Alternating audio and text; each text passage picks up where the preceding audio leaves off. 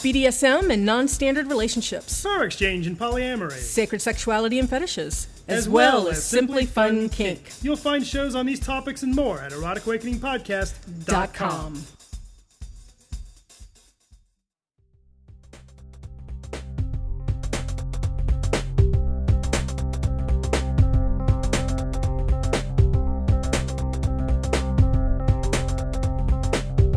This week on Erotic Awakening, polyamory with multiamory, post-power exchange processing, and bad Scottish accents.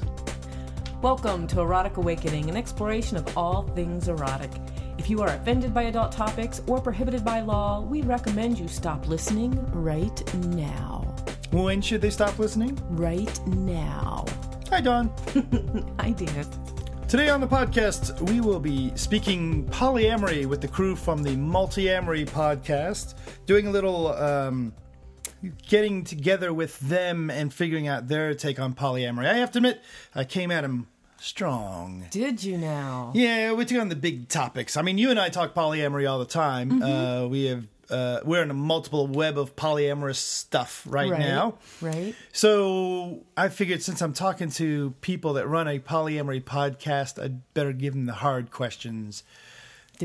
How well did they do? They did very well, and Awesome. they did not mind me giving them the Mike Wallace treatment instead of our normal Andy Rooney treatment. Nice. Yes. I've been listening to their podcast a little bit, and they got some good stuff on there. So I may end up answering a couple of their... I might end up writing them with a couple of my ideas. I do that on occasion as well with podcasts, where somebody will say something, and I'll switch hats from the podcast host to the podcast listener and saying, "Oh, I like what you said there," or "Hey, you're talking bullshit." You know, I saw you guys were struggling over this. Here's my thought on it, or something like that. Because I really like it when people do that to us. Mm-hmm. You know, I like to have a little bit of feedback, so I know we're not just speaking into the black abyss, which is this microphone in front of my face, because we don't have paper notes. Exactly. As a matter of fact, we recently got some feedback from Big Cat in Scotland, who says they've been listening to the podcast since the beginning.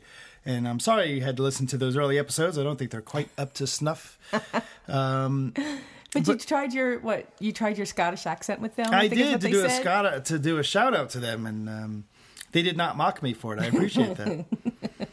So it's neat to see, people write us like that. And Right. One of the things that Kat pointed out was that we help them not just as, giving them information about kink, but just in general as well. That's really nice to hear.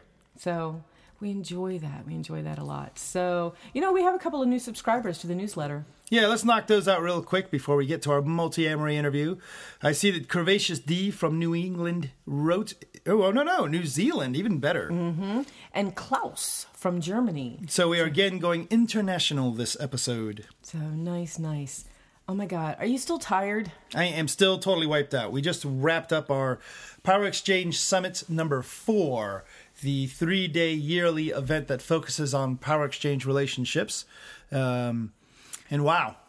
I'm still wiped. I mean, we came home, wow, what a weekend, and then came home Sunday, took a 3-hour nap, and then still slept 8 hours on top of that. So we're still catching up, but what an intense weekend. Oh my God, phenomenal. It's really gratifying to jump out over to FetLife at the Power Exchange Summit group and seeing all the comments and all the people, all the feedback, and to see all the people that, as we were leaving the event,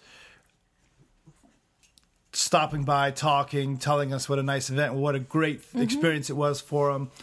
On a personal note, I noticed this time at the very, very end, very last thing we do is we go through the thanking our staff and give some stuff away because that's what we do. But Master Eric said, "How about a round of applause for Dan and Dawn?" Mm-hmm. And that was very gracious of him.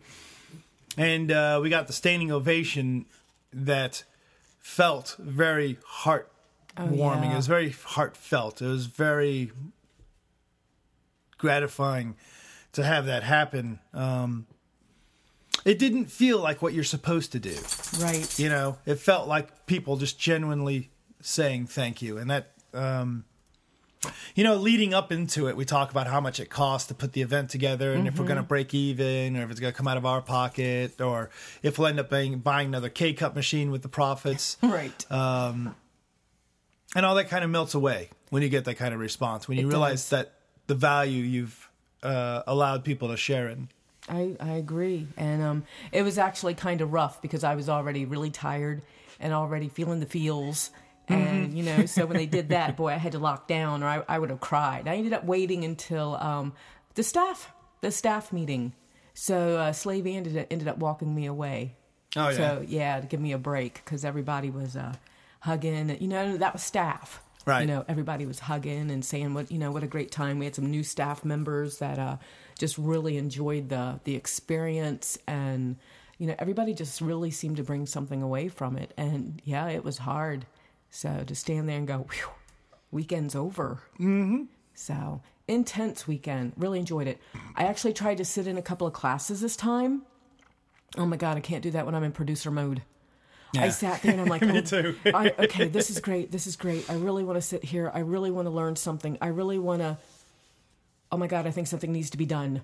You know, I can hear my name when I can't hear my name. Right. So, you know, and I already warned the presenters beforehand. I'm like, if I sneak out, don't worry about it. Producer mode. Right. And that's what I had to do. And then, oh my God, and then we had the rainstorm. Saturday, you were in a meeting. Mm-hmm. You were in one of the Riddle meeting, the 12-step meeting. And someone had run in from outside and said, the smoking tent's blowing away. There's a storm coming in, and all the LED lights are blowing across the parking lot, and blah, blah, blah. So I had to run up from the information table that we have, had to run outside. Thank God I jog now. You know, outside, grab the tent. So, and then had to run back inside, grab some rope so we could leash the tent to keep it from blowing away into cars. And then I'm like, I don't want to interrupt his meeting, but I need manpower. So I run into your meeting, and I don't feel like I burst open the door. I think I gently opened it, but the feeling behind it when I remember it now, it feels like I burst open the door. I'm drenched from the rain, and you just look at me and think, I'm needed. Because you jumped right up. But that's how it felt. And it was not nearly as dramatic as that. But if you think about it, from the entire weekend, that was the story that we take away was the storm hit and the smoking tent almost blew away. Right. And it was kind of funny to see some of our presenters like Mr. Susan out there holding down the tent. Down. Yeah. So we have three or four drenched smokers that are determined the tent is not going to blow away. Right. Now we've got jugs of water holding this thing down, right? But it was a windy squall coming through. So they're drenched, smoking under the tent, holding it down. Then it takes 6 of us to pick it up and ting ting ting ting ting ting to walk close to the light pole so that we could leash it. So all of us coming wet. That was kind of neat though. Everybody just kind of ran out and it was neat that it wasn't like a big dramatic thing. It was like people just jumping in to help. That was kind of neat. And again, like I said, that's the story of the weekend, the bad thing that happened. And when that's the bad thing that happens, that's not so bad. Exactly. So, what was your favorite part about the weekend? My favorite part about the weekend? If just one thing comes to mind. Oh, my God. I don't even know that I've had time to think that much about it so far. But, loved everything. I actually like the match game. So I like it when people enjoy the match game. Or the casino. I actually sat and played some poker for a while and some roulette. And every time I tried to leave the roulette, is it roulette or roulette? I think it's roulette. Every time I tried to leave the table, other people would come in and go, oh, how do you do this? And I would end up losing more money because I don't bet very well on the roulette. So, and we should say, for clarity's sake, you lost more chips. I lost more chips, yes. So, but I liked the casino night. I really liked that. I liked getting our pictures taken. I liked, just the whole thing. I really liked just sitting around and chatting with people, too. Yeah, see, that's where I would have gone, is that in the midst of all this event, there's wonderful classes and all that, but the social space that's created, being able to sit around with your peers, and we'll see that again at Beyond the Love coming up in 6 months, the polyamory thing that we do. It's that being able to sit in a hotel for an entire weekend with people that live your life, or share your lifestyle beliefs, at least. Right. And just being able to be authentically you and sharing the same joys and tribulations that everybody else does. Mm-hmm. Absolutely. So, wow, still coming down from that event, hoping I am not crashing today. You received many an octopus-related thing for your birthday at the event as well, including octopus socks that I remember that Slave Ann gave you. They gave me flowers, too. And they gave you purple ones flowers. in there. We'll have to remember to tell them we want them back on staff next year. Yes. The rest of our team just assumes. Right. But we'll have to reach out to them. And then also you mentioned that you got an octopus backpack. I didn't get a backpack. I got a backpack link. Oh, a link to a backpack. Yeah, so a lot of people during the weekend, I kept getting pinged that I was getting these Facebook links, and I'm like, why are people like linking me on Facebook? These people are here. Why are they? And what it is it's a yellow octopus backpack that kind of wraps around your back. So it's just really, really neat. But I like the backpack links. I may have to end up getting it. I could picture you running around with a tentacle monster hanging off your back. My back, because yes, that's what it looks like with my octopus socks. I actually wore the short skirts because the octopus socks are knee highs, so that way you could get the whole effect of the socks. It's all about the socks. Well, Slave Ann said that she couldn't give me tentacle sex, so she got me tentacle socks. She did and say that. At least they're safe socks. They're safer socks. Yes. As a matter of fact, speaking of tentacles, all EA listeners can participate in the Find the Tentacle contest and win handmade kinky crafts.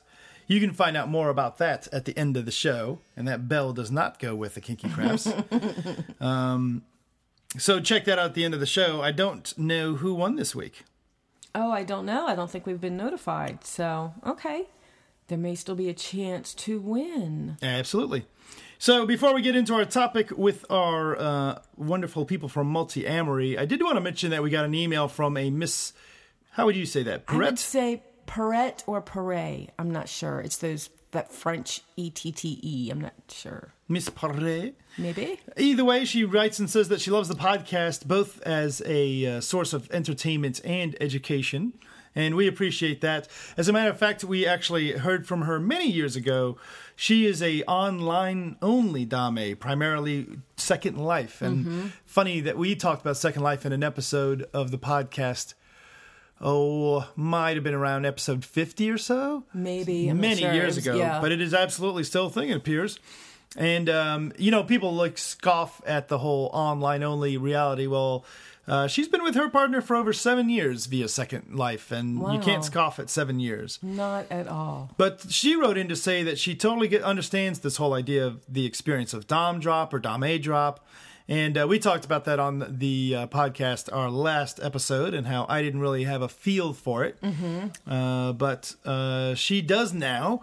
And she looked it up, and now she knows why she gets all droopy after seeing. Oh, nice. Well, it's nice when people learn something new just from our ramblings. So that seems to happen. We ramble, and people are like, "Oh my God, that was so," and it's like, well, we're just we just like to talk. So, all this stuff that's piled in the living room that we still have to organize and put away. Yes, we have to keep some of it out. We have another event we're doing. We do. We have Trist coming up. That was something that was really neat, though. After PXS, I walked by Barrick, and he's like, it's over. I'm like, yes. Flipping gears.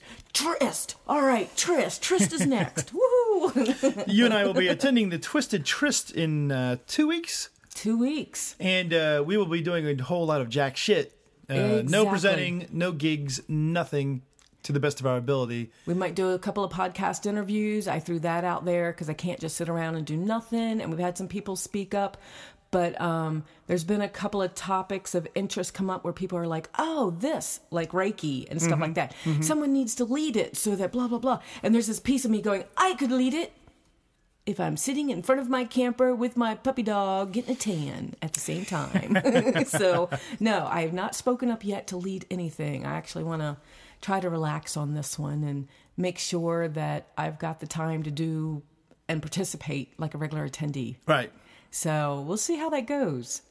If you are attending the Twisted Tryst as well, don't forget to let us know, and we will sit down and have a cup of coffee around a campfire. We're hoping to have the pop-up camper, and if so, we should have the EA banner, if I remember to pack it this time.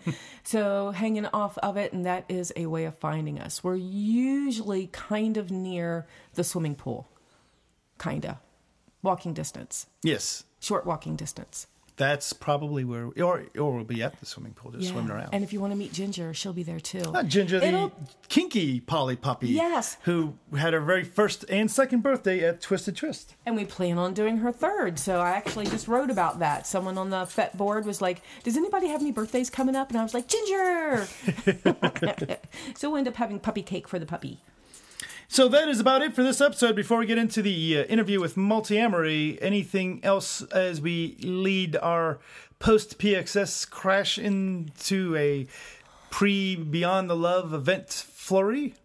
I can't think of anything. My eyes are droopy. They're droopy. And I have to work, so...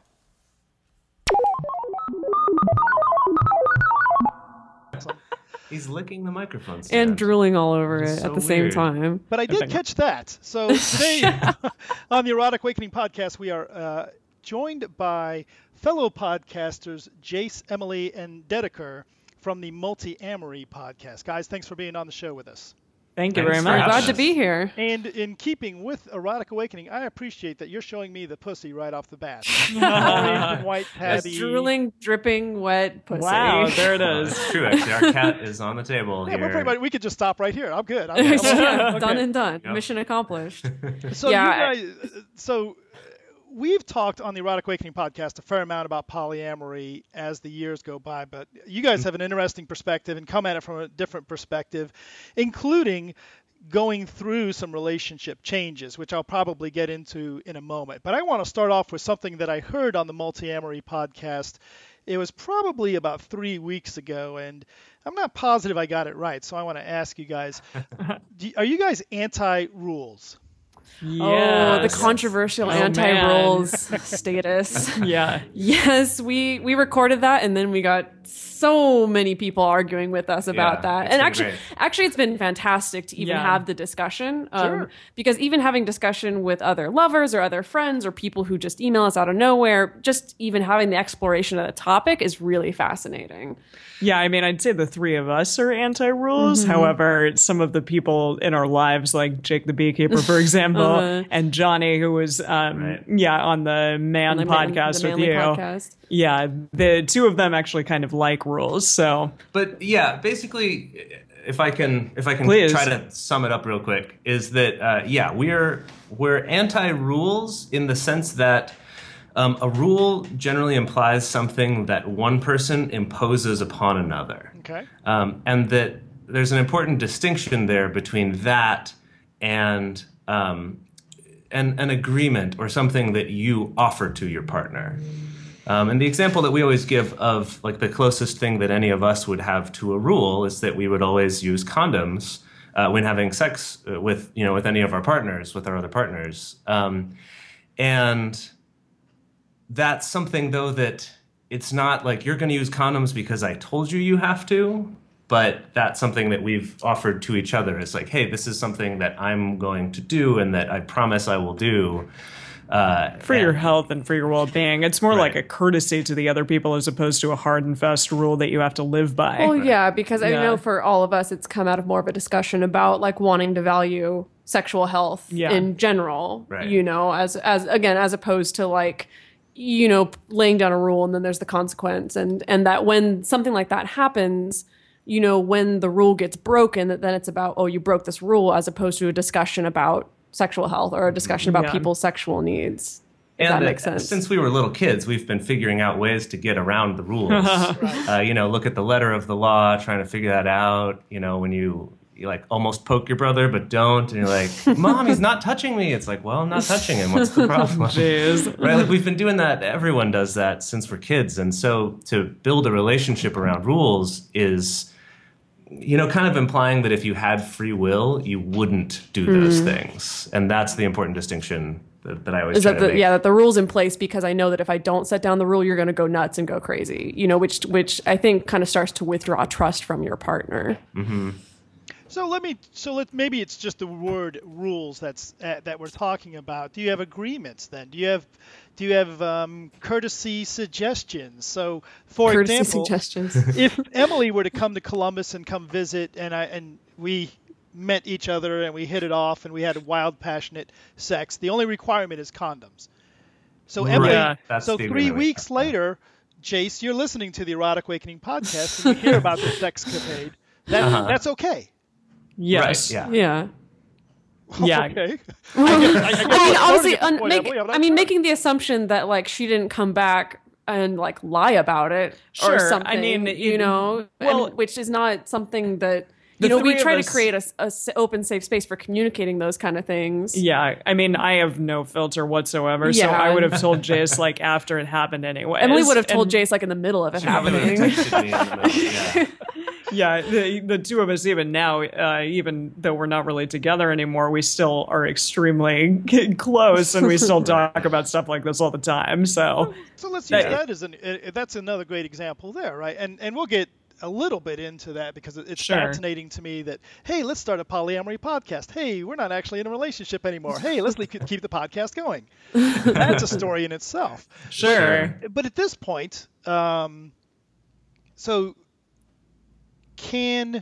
if Emily and Jace get back together, do they have to mention it to anybody? Or I don't know how they would hide it. That would be really surprising. I think the bigger question is why you would use the word have to. Yes. I would want to, right? Yeah. Like that would be a significant change in my life that I would want to share with my friends and my lovers. Yeah. So ditto. So to ask like, would I have to? Like, no, I guess I wouldn't have to, but why wouldn't I? Yeah, and and maybe taking it out of the context of the two of them, like if I suddenly started dating somebody new in the next couple weeks or so, like that's an open conversation. Like I'll probably have an open conversation with Jace about, I'm going on this first date with this person. Mm-hmm. Oh, it's a second date. Oh, it's a third date. Oh, it's sex. Oh, I want this to be in a relationship with this person, as opposed to like kind of secretly having all these dates and suddenly ending up in a relationship. And now I have to break the news to Jace, hey, I'm in a relationship with somebody. Yeah. Right. First of all, that wouldn't be bad information anyway, but it's just the fact that these things are all happening in real time and being communicated in real time as well. We really stress that, I think, on Multihammery is a huge amount of communication between all parties and friends, lovers alike. I mean, I care deeply about these two people, so I'm constantly knowing what's happening in their lives on a daily basis. We talk constantly, so yeah. Something that I want to mention just on the rules thing, since you're asking about that, is that, generally when people talk about rules, the rule that comes up the most is either a veto rule or is like an approval rule, kind of like you were asking about, if Emily were to go off and have some fun with you, whether I would have had to sign off on that beforehand. And then the second question is, could I then veto and go, absolutely not. I'm too jealous of another podcaster. I can't. Especially one in Columbus. Yeah, I know, right? So anyway, my point is that that those types of veto rules grew in like the early days of polyamory, becoming polyamory groups starting in the United States, which sort of grew out of the swinging community and out of the free love movement of the 60s. And in swinging, it is, you have this one relationship and you allow certain sexual things, but the connotation is that those other sexual experiences are allowed solely at the good graces of your partner. That, there's this idea that if anything threatens this relationship, they can all be put aside. Mm-hmm. And in polyamory, when you have people's hearts at stake, you can't just do that. You can't just, you can, but you're breaking a lot of hearts. You're having to break up relationships out of this fear around one. Yeah. So our stance on no rules kind of is taking that idea and expanding it further. And I just recently read Franklin Vo's new book, The Game Changer, which is coming out soon. And he talks a lot about this idea of times in his life when he was given that veto by his wife, and just how not only did he hurt the person that he had to break up with incredibly badly, and it hurt himself, but his marriage also never recovered from that wound, how badly that wound hurt him and hurt his trust and hurt the possibility of him actually being able to have other relationships, like expecting someone else to give their heart to you, knowing that at any moment that could be taken away with no explanation or no reason. Mm-hmm. So our anti-rule stance is kind of further extension of that. Okay, very cool. And I don't want to spend the entire. I could spend the entire time. I'm sure we could, but yeah, it is something that comes up a lot. I think that the perspective of if you've been in a monogamous relationship for 10 years and now you start exploring polyamory, your perspective on the situation is a little bit different. Sure. Of course. So let's go into something else. Now, you guys, and I warned you guys, I had some a little more harsh kind of questions. Singers. But because you guys are the polyamory experts, we're going to go after this. So tell me if you believe these following statements are true or false. You guys live in sunny California. Yes, we do. True. You're prior to not too long ago, you're in a relationship with a single one guy, 2 women. Wait, what? Wait, say that again. Well, there's some point where there's a threesome. I appreciate. Let's skip that one because things have changed. Yeah, so I lost track of all that. Yeah. We were in a technically what you call a triad at one point, but we did all have other partners outside of that triad as well. It wasn't a closed triad. You folks are attractive. Thank you. Oh, true. True. Shucks. Right? and I've got the advantage. This is why I turned off my video. But I can see you guys, right? You guys are California, good looking. Now, one of us is now here we go, right? Here we go. Caucasians. Right. Yes. 30-ish in the 30s age area. That one. Late not 20s, us. early 30s. Yeah, we're late. Yeah. Pretty much your classic. What the show? Now I'm skipping with Jahaba. What was her name with the television show that was on? Kamala Devi. Yes. Yes. Oh, Polyamory, Married and Dating. That's what the show is. So I would have to guess from that show, which I never truly watched, to be honest with you, and from this interview, that polyamory is for young, good-looking white people. Oh dear. Is that your experience in the polyamory community that you're in? Are you in a community at all, for that matter? I guess not. Well, I mean, kind of. We definitely have a network of like other poly friends, either other lovers or people who are poly that we're not dating, or people who aren't even poly but are cool with it. You know, we kind of have like a loose network. Like none of us live in a commune anyway. No, we don't have like weekly meetings or and there's no polyamory board of directors. Although we do joke about that. I would like to take these one at a time because you said what, young, white, good-looking people? Yeah. Okay. Yeah. Well, the young one, I can definitely tell you that, I mean, from my own experience, like there's a really, really wide age range in the polyamorous community. And the reason for that is because of the fact that, you know, the swingers and free love movement in the 60s, you know, created pretty much every poly person who's over the age of 40 right now. Yeah. You know, there is still that community that's very active. I don't know, from what I've seen, like it seems like there's a wide range of people who are poly because... Well, absolutely. Look at my...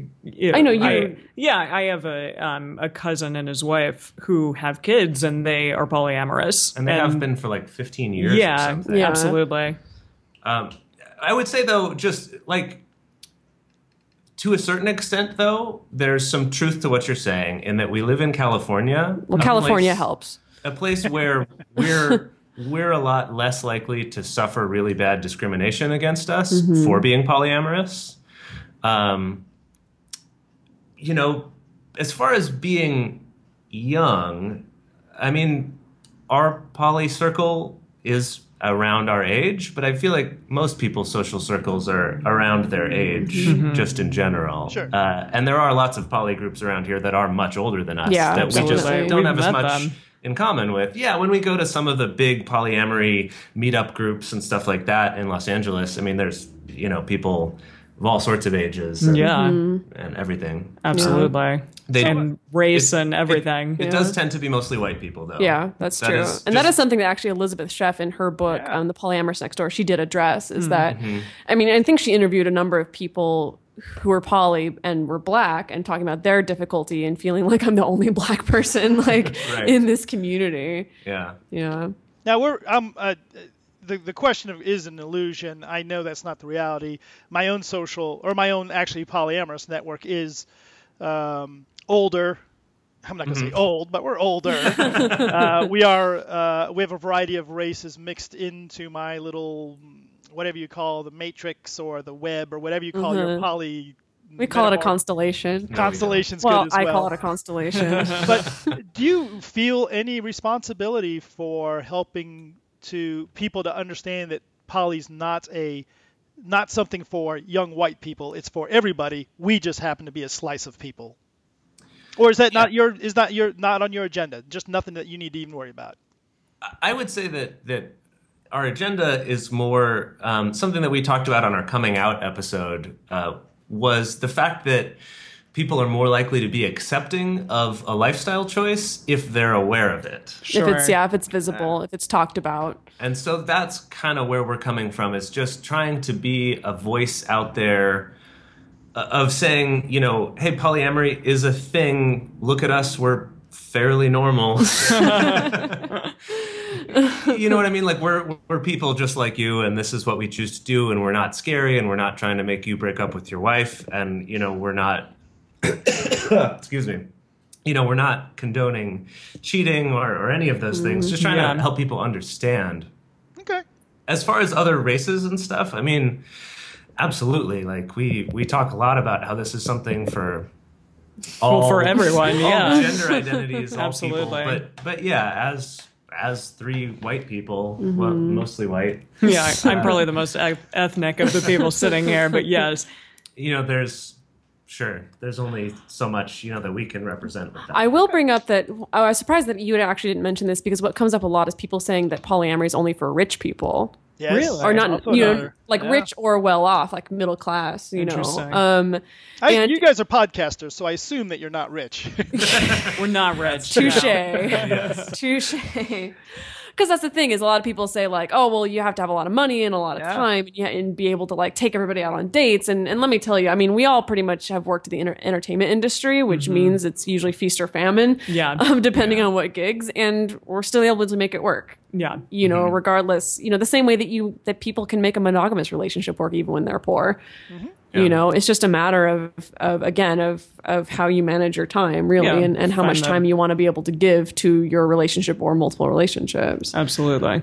Do you have a lot of people that reach out to you because you do have some experience under your belts at this point from like a coaching or a mentoring perspective?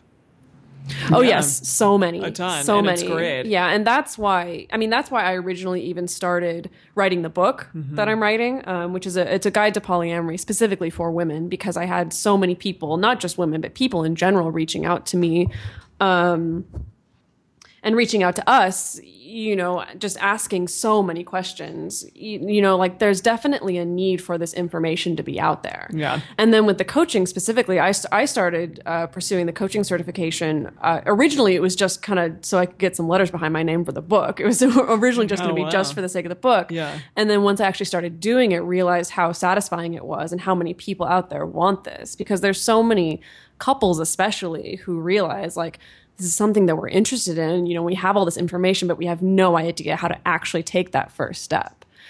And it's funny. There's, I read this quote recently that a coach is the person who hits the wall and then turns around and says, "Hey, everybody, there's a wall." You know, part of the reason why we really enjoy coaching and mentoring is because of all the freaking stupid mistakes that have been made along the way, either along the way or when we first started. And the more that we can help people avoid those mistakes, you know, I think the better it is, because there's so many people who I think go into polyamory and hit their first experience of jealousy or their first mistake, or they're the victim of somebody's mistake, and immediately they think, well, this isn't for me. Yeah. When really, you know, just with a little bit of guidance and a little bit of intentionality and mindfulness, you can really navigate around a lot of really common pitfalls.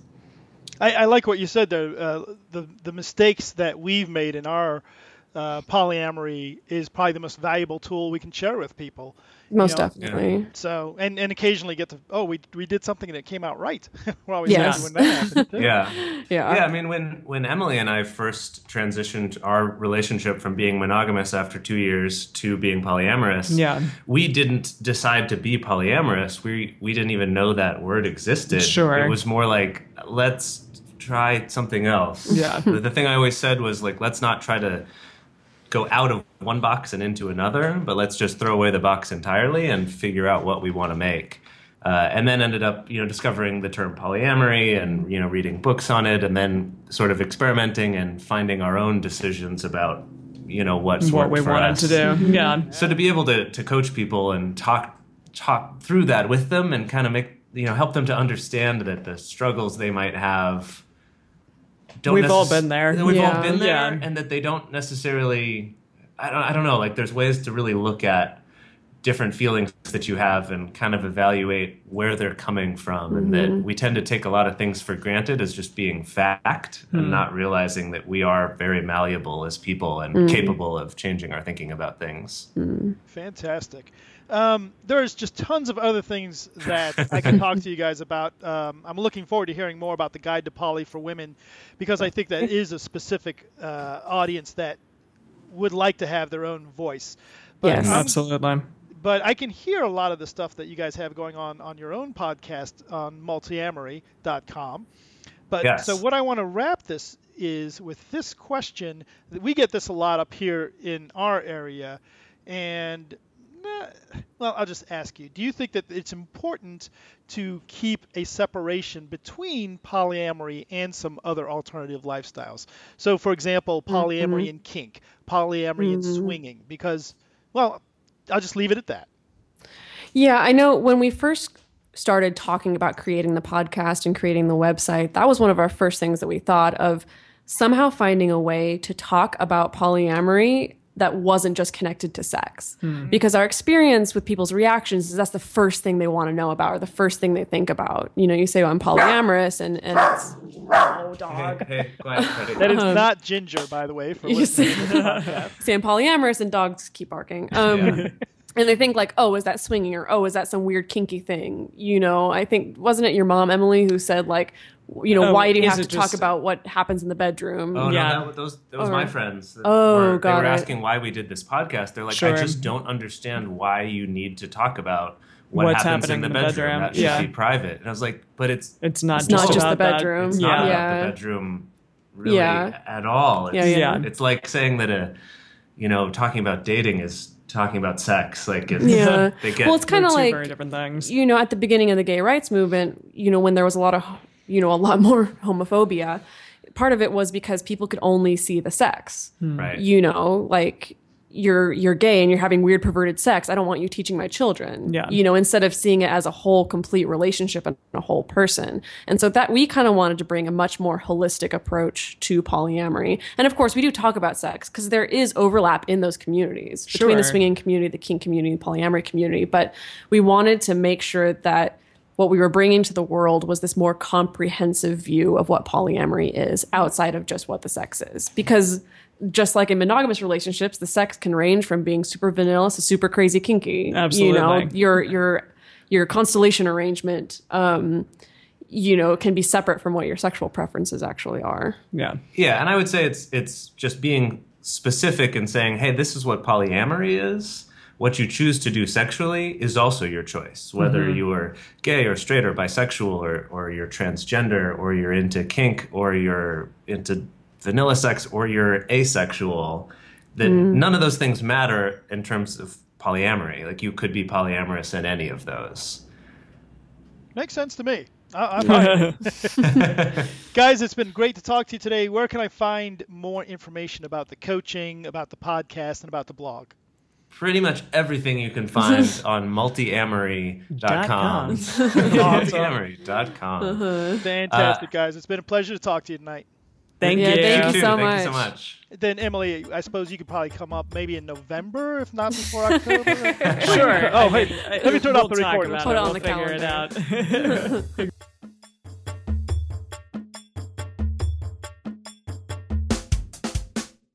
Erotic Awakening is sponsored in part by the Guilty Pleasure Stage Show and its educational branch, the Monkey Puzzle Club. Join us the third Friday of each month for Fetish Foreplay Friday at Club Princeton in Columbus, Ohio. Classes begin at 8 p.m. with the party immediately following. You can catch the Guilty Pleasure Stage Show at Porter's Pub in Columbus, Ohio, the fourth Friday of every month. The Monkey Puzzle Club meets every Wednesday at 8 p.m. at the Room at the Columbus Insight Center. Follow us on Twitter at MonkeyPuzzleOH. You can also follow both Guilty Pleasures and Monkey Puzzle Club on FetLife.com for all announcements and discussions.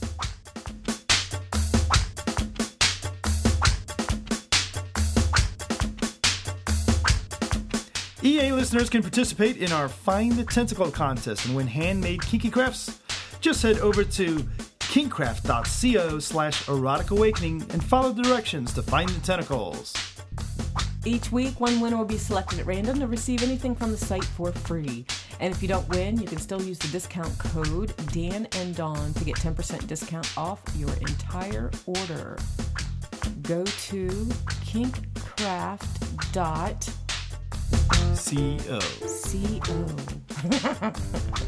Bye, Dawn. Bye, Dan.